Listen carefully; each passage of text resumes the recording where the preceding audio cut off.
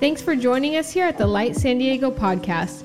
This sermon was recorded in Encinitas, California. For more information, please visit our website, lightsandiego.com.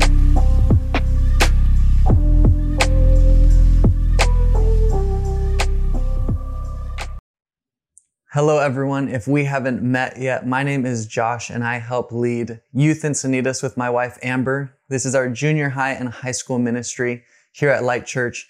And one of the many blessings I get to receive every week we meet is that I experience the joy that radiates from the hearts of the young men and women of God.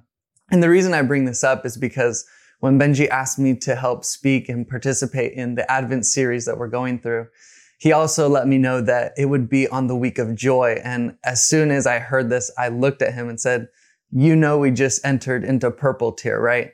And it was this kind of comedic relief. But in that moment, I realized that joy can be so different from the traditional sense of the word happiness that we have used in our daily lives.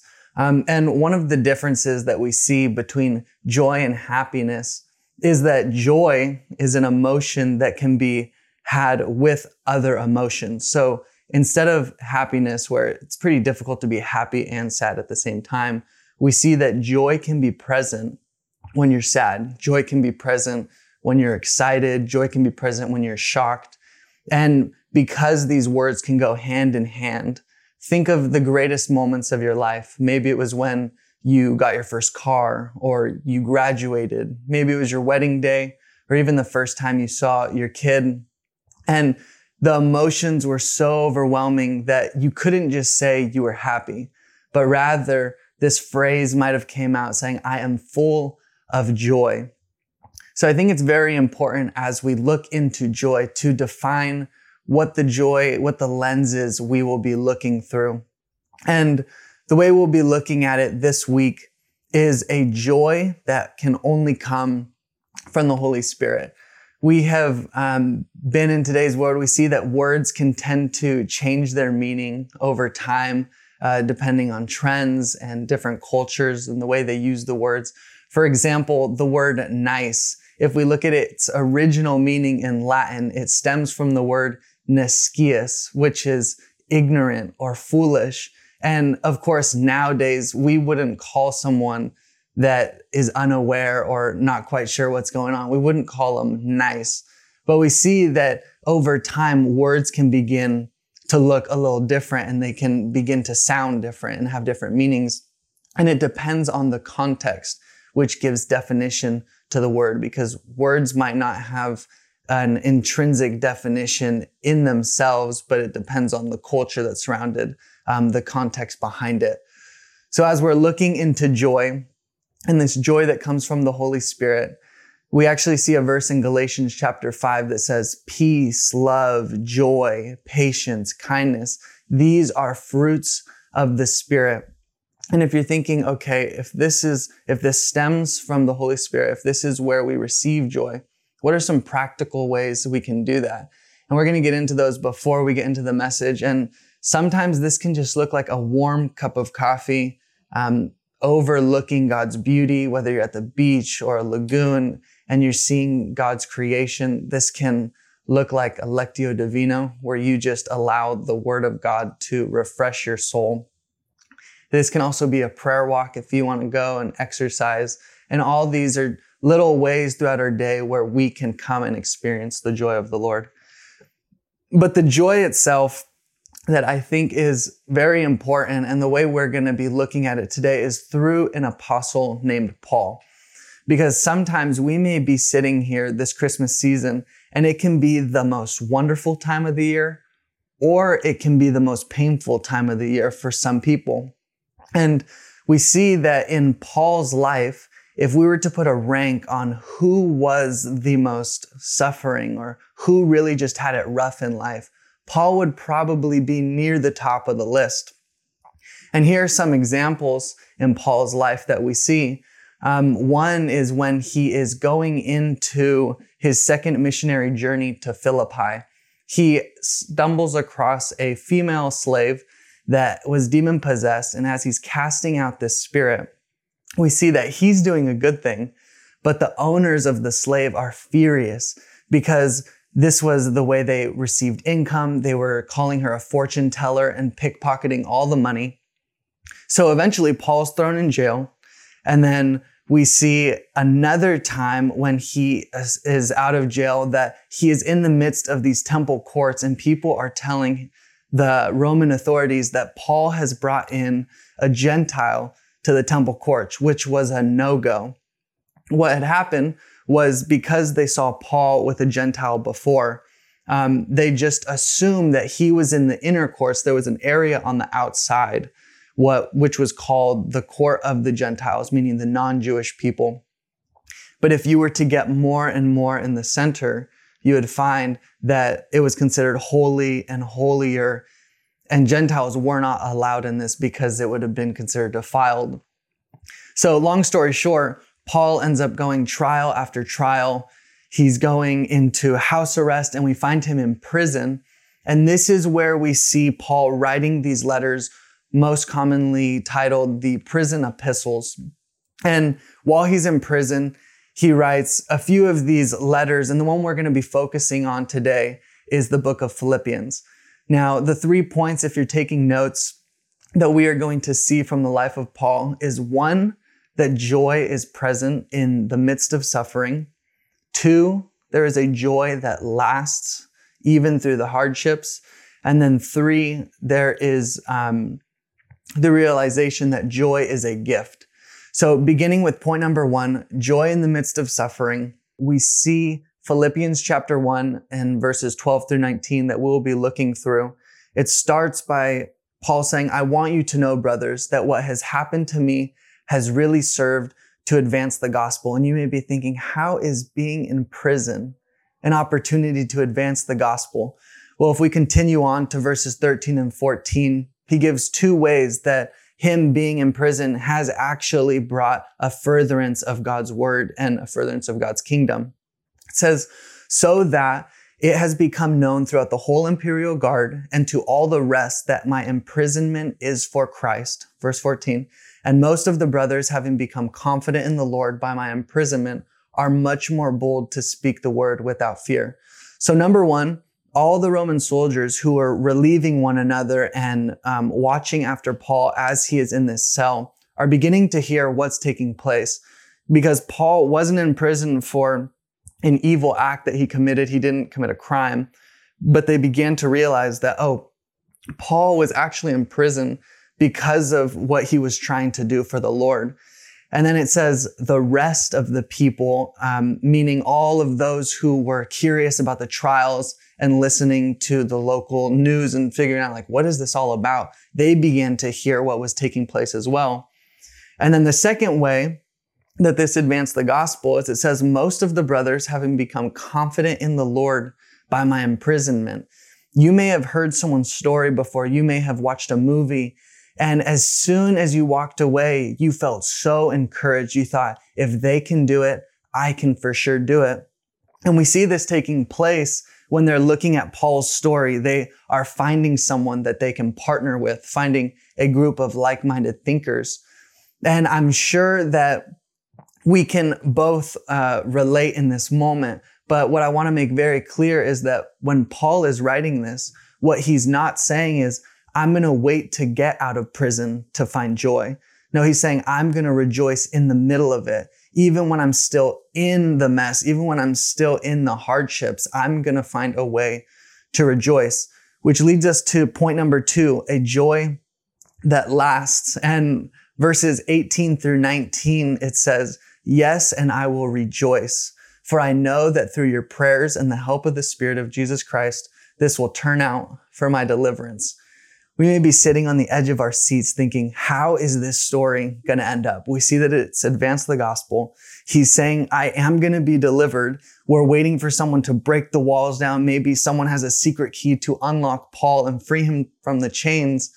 But to be honest, I think it's so much more than him just making it out of prison, because the word that Paul uses for deliverance is this Greek word soteria, which often is translated salvation. So no longer is he looking at this physical deliverance, but it's an eternal deliverance of when Jesus came, that now he has hope and a joy and a savior, knowing that even after his life, he will still be delivered from death. Death will not have the final say, but Jesus has come. So in that he rejoices. If you're thinking to yourself, okay, well, we know that we can rejoice in an afterlife. We know that we can rejoice after our physical life has ended. But how does this take place in in our life today? How can we figure out where we are able to find joy at this moment? Well, we see Paul say this in verse 18. He says that he is rejoicing when Christ is proclaimed. And I don't think proclaiming isn't always just standing on a corner with a picket sign. No, it's when Christ is in the spotlight.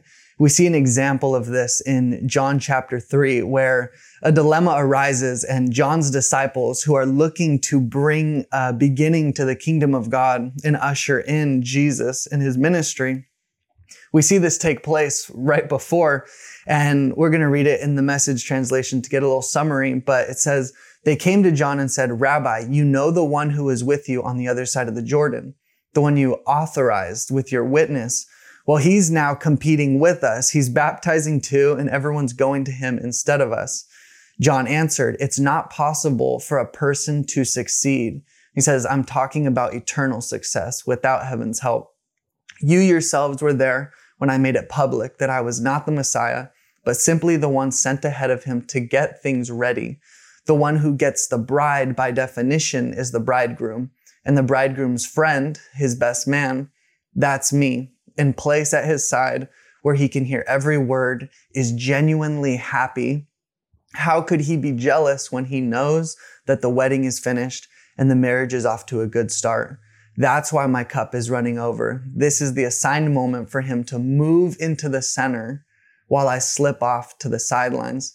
The King James Version phrases it like this: "This is my joy, therefore fulfilled. He must increase, but I must increase." We find joy when Jesus is at the center. And a practical way we can do this is sitting around a table, breaking bread with our family members, our roommates, sharing of the goodness of God, the faithfulness that he has pulled us through, reminding one another of what we believe in and this creator that is good. We also sing songs like "Joy to the World" during this season. And if we listen to the lyrics, it goes, "Joy to the world, the Lord is come."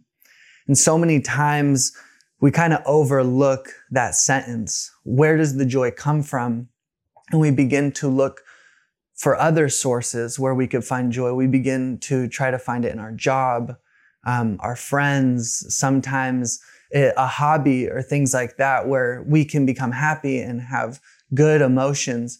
But this true sense of the word joy and this true fulfilling, we see that it comes when the Lord was present. We understand that as we receive this gift that was a savior, a Messiah that saved us from the world, this is where the joy comes from. And this leads us to our last point, our point number 3, which is joy is a gift. You may remember a gift that someone has given you. Maybe it was Christmas morning or your birthday, and it just left you in awe. For me, this was the time right after my wife and I got married. Her mom ended up gifting us a puppy. And as soon as we saw this 7-week-old, 1-pound French bulldog, we couldn't help but just be mesmerized. Our hearts melted. We started getting him little outfits. We got a diaper bag. And I was living the best dog dad life I could. And then I soon realized that dogs don't come potty trained. Dogs also begin to have a fear and an anxiety because they are separated from their litter. So this then began the many sleepless nights where this joy that was a gift soon needed to be exercised. And I love the way Henry Nouwen puts it. He says, joy does not simply happen to us. We have to choose joy and keep choosing it every day. We soon, after we got that puppy, we had to start training him, letting him know that he could not just go to the bathroom wherever he wanted to. We had to start taking him on walks to get his energy out so that he wouldn't take it out on our furniture. There's so many things that we ended up having to work through and fight and strive because what was a gift now after was beginning to get worked on. We needed to start refining it.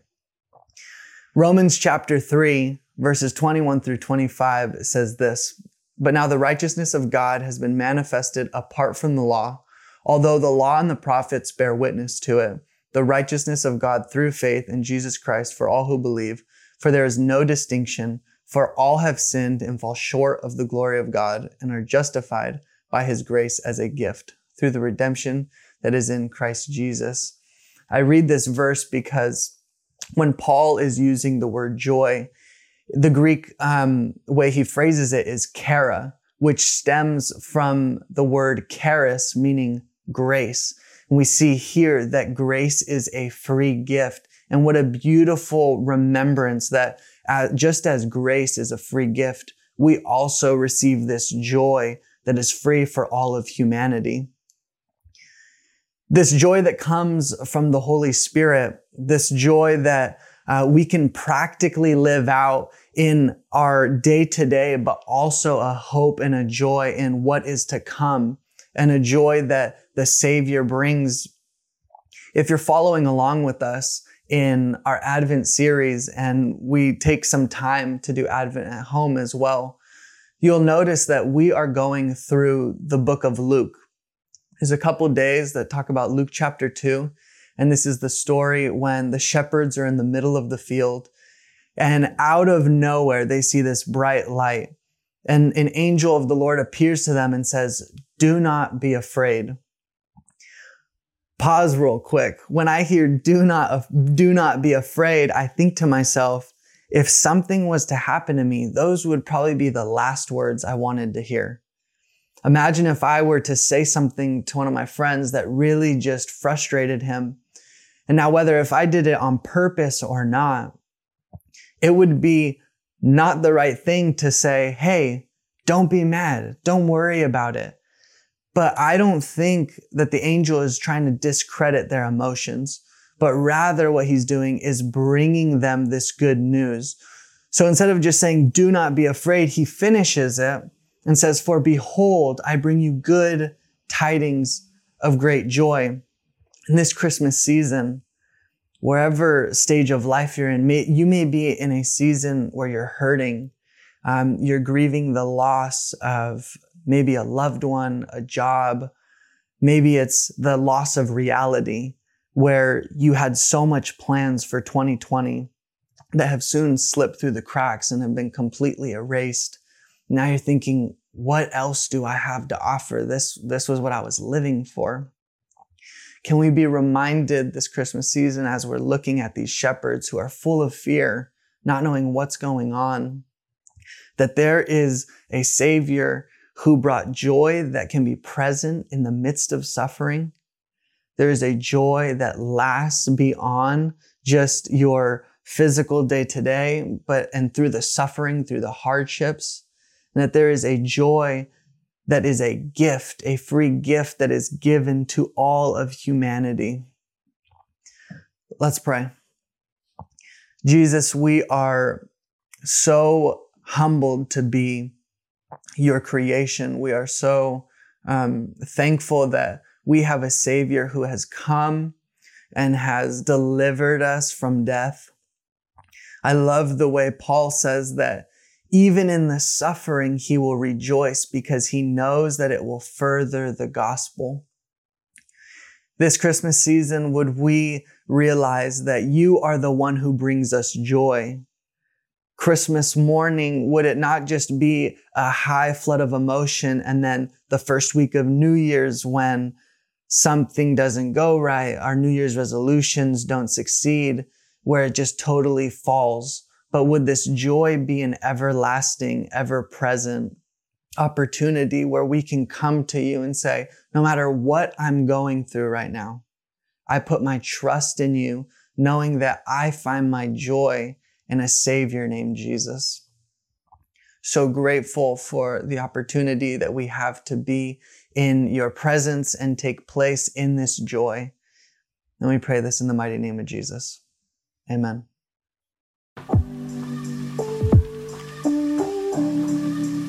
Thanks for joining us here at the Light San Diego podcast. This sermon was recorded in Encinitas, California. For more information, please visit our website, lightsandiego.com.